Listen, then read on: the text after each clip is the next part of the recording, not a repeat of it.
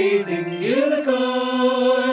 Hey everybody, welcome back to another episode of Raising Unicorns. I am Shane Rickard, and I am joined today with the one and only amazing Kellen Erskine! It's time to chat with a legend. That's legendary. So Kellen is one of the writers that's worked with us for quite a few years. How many years has it been, Kellen? 2018. So 2018, 5 years. Do the math. 5 years, yeah. 2023 minus. Minus 2018. 1, 2, 3, 4. 5 years. Yeah. Give people your background in comedy and like kind of where you got like where you are, where you came from, and where you are at this point. Yeah. Started doing open mics when I was 23. Happened to live in the San Francisco Bay Area, which happened to be at the time just one of the like few great spots for comedy in the whole country.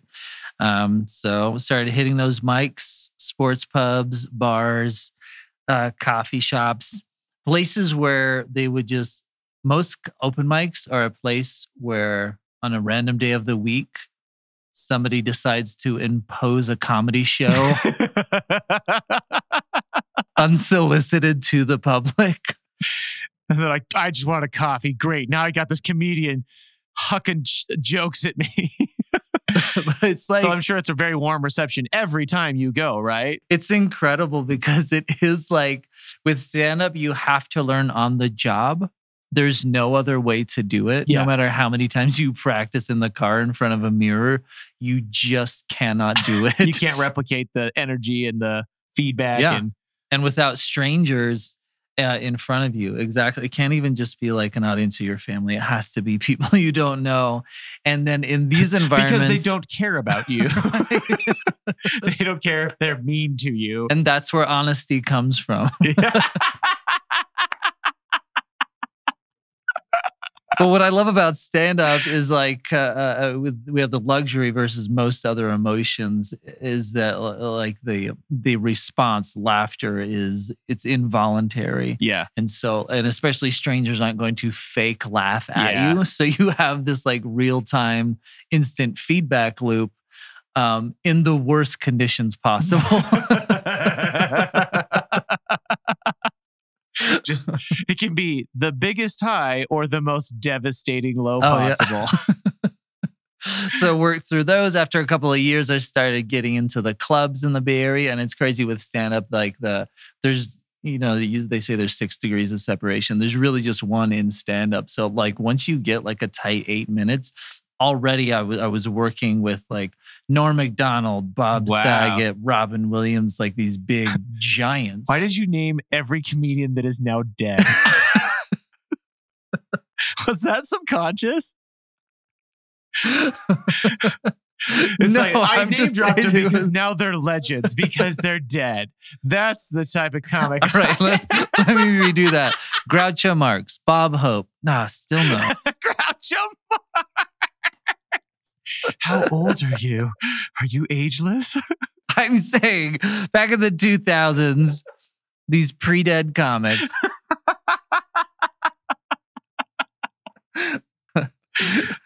I started getting around this circuit, and then, the more time you spend in an area, the more opportunities you get. And it just got to the point. Everybody says like at some point you have to move to LA or New York, especially as an actor, but it works in the entertainment industry. It's changing now because of the Wild West of social media. But at the time, it was LA or New York. So I do that for 8-9 years in the Bay Area, moved to Los Angeles. We had a 5-year plan. If I don't get an agent in 5 years, we have to rethink everything, right? And I fought that fight for 3.5, almost 4 years, and finally got that agent. And it really shows how much an agent, especially at the time, was a rubber stamp that was needed because I had the material.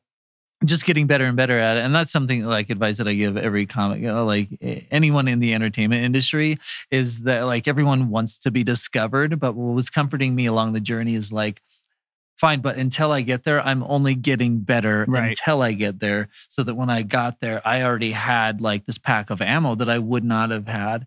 And honestly, like my bike lock joke, which was like the highlight of my dry bar and the Conan set that I did. I was on Conan. It happened just a few months. Kimmel. I developed that just a few months before I got my agent. And so anyway, with all of that, yeah. How close was getting your agent to Dry Bar? Was that close, or was it like? It was less than a year later. So I get the agent. That was like all super tight. Yeah. It all sort of happened in a row. Got the agent, Dry Bar, and then Conan. Yeah, that all happened the same year. That's wild. That's crazy, man. So that was it. So then that was when I was introduced to you guys too. And it was neat because speaking of COVID, like it was at least like, I had a lot of comedian friends who literally also had been on TV and now they were literally driving for Uber again. And so to have Harmon Brothers and to lean into that a little bit more, at least it's sort of a lateral move. At least I'm still writing jokes. Yeah. Even if all of them aren't just for me, like at least I'm, making fun of pancakes while the world burns. When you're actually like watching TV or you're like on Instagram or whatever, I don't know. Are you on TikTok? I have been. What type of content or like what type of ads specifically would you say would like are the ones that you're like, that was a great ad? Like I really like that ad. So like what does the ad look like and why do you like it? The difference is for me, because I know that you guys talk about this too, like sometimes even if an ad is memorable, it might not be connected to the product. Yeah. And so you remember the ad. Like the Outpost is a big example of that. Yeah. Those ads in the 90s where they're like shooting gerbils at the word Outpost, just trying to get it in the O. Or like the unleashing the pack of wolves. Yeah, on the field. On the field for the marching band. And to this day, I still don't know what Outpost did. And I don't want to look it up because I never want to know. I won't tell you. So yeah, anything that's funny out of the gate. We were talking just recently about maybe my favorite ad of all time is the McDonald's or the Burger King one. Oh, yeah, when the Burger King, I don't want to give away all of it, but essentially the Burger King, the creepy king head that they did a lot in the 2000s. Such a bizarre marketing move. They were like, how about instead of funny, we just go disturbing. He puts on a burglar mask. He hops a fence to this, looks like a McDonald's factory or office building. He breaks in at night with a flashlight, opens a file and pulls out the folder for the Egg McMuffin. And it's because Burger King was making their own breakfast sandwich. And the end of the ad was, yeah, it's pretty much the same thing. Just so unabashed. Yeah. But like, it's such a good example of like, it stuck so well, like to exactly what they were trying to convey. The whole thing, like all the setup was around the recipe and him trying to go steal it. And it was basically like, yeah, it's pretty much the same thing. It's like, oh, now they do an Egg McMuffin. Yeah, which is what all of us would have thought anyway. So it's like you're beating us to the punch. You're making a joke out of it. So now instead of the public going, you're just copying McDonald's, it's like, haha, they know they're copying McDonald's. You're like, we did. And we said that before you could. Yeah. So I love that layered on top of all the humor is now this just owning the thing, like owning what could be negative. On the same topic of like really effective ads, I'm going to like, I guess a really good example with the Burger King one, but there was one that like, I remember when Dave Vance, who is also the co-host with Kellen of the Book Pile podcast, their incredible podcast. I'm not kidding you guys. I'm not just saying this because I know Dave and Kellen. It's so good. You can say a little spiel about it if you want. Oh yeah, it's a comedy podcast about books. I feel like we're fair to books. We talk about every episode is a different book. We talk about books that we love, sometimes books that we hate. Some of my favorite episodes are our roast episodes. We've roasted like the Da Vinci Code, Twilight, the novelization of the movie Transformers. Dude, that episode was so good. If you only listen to one, but you should listen to many.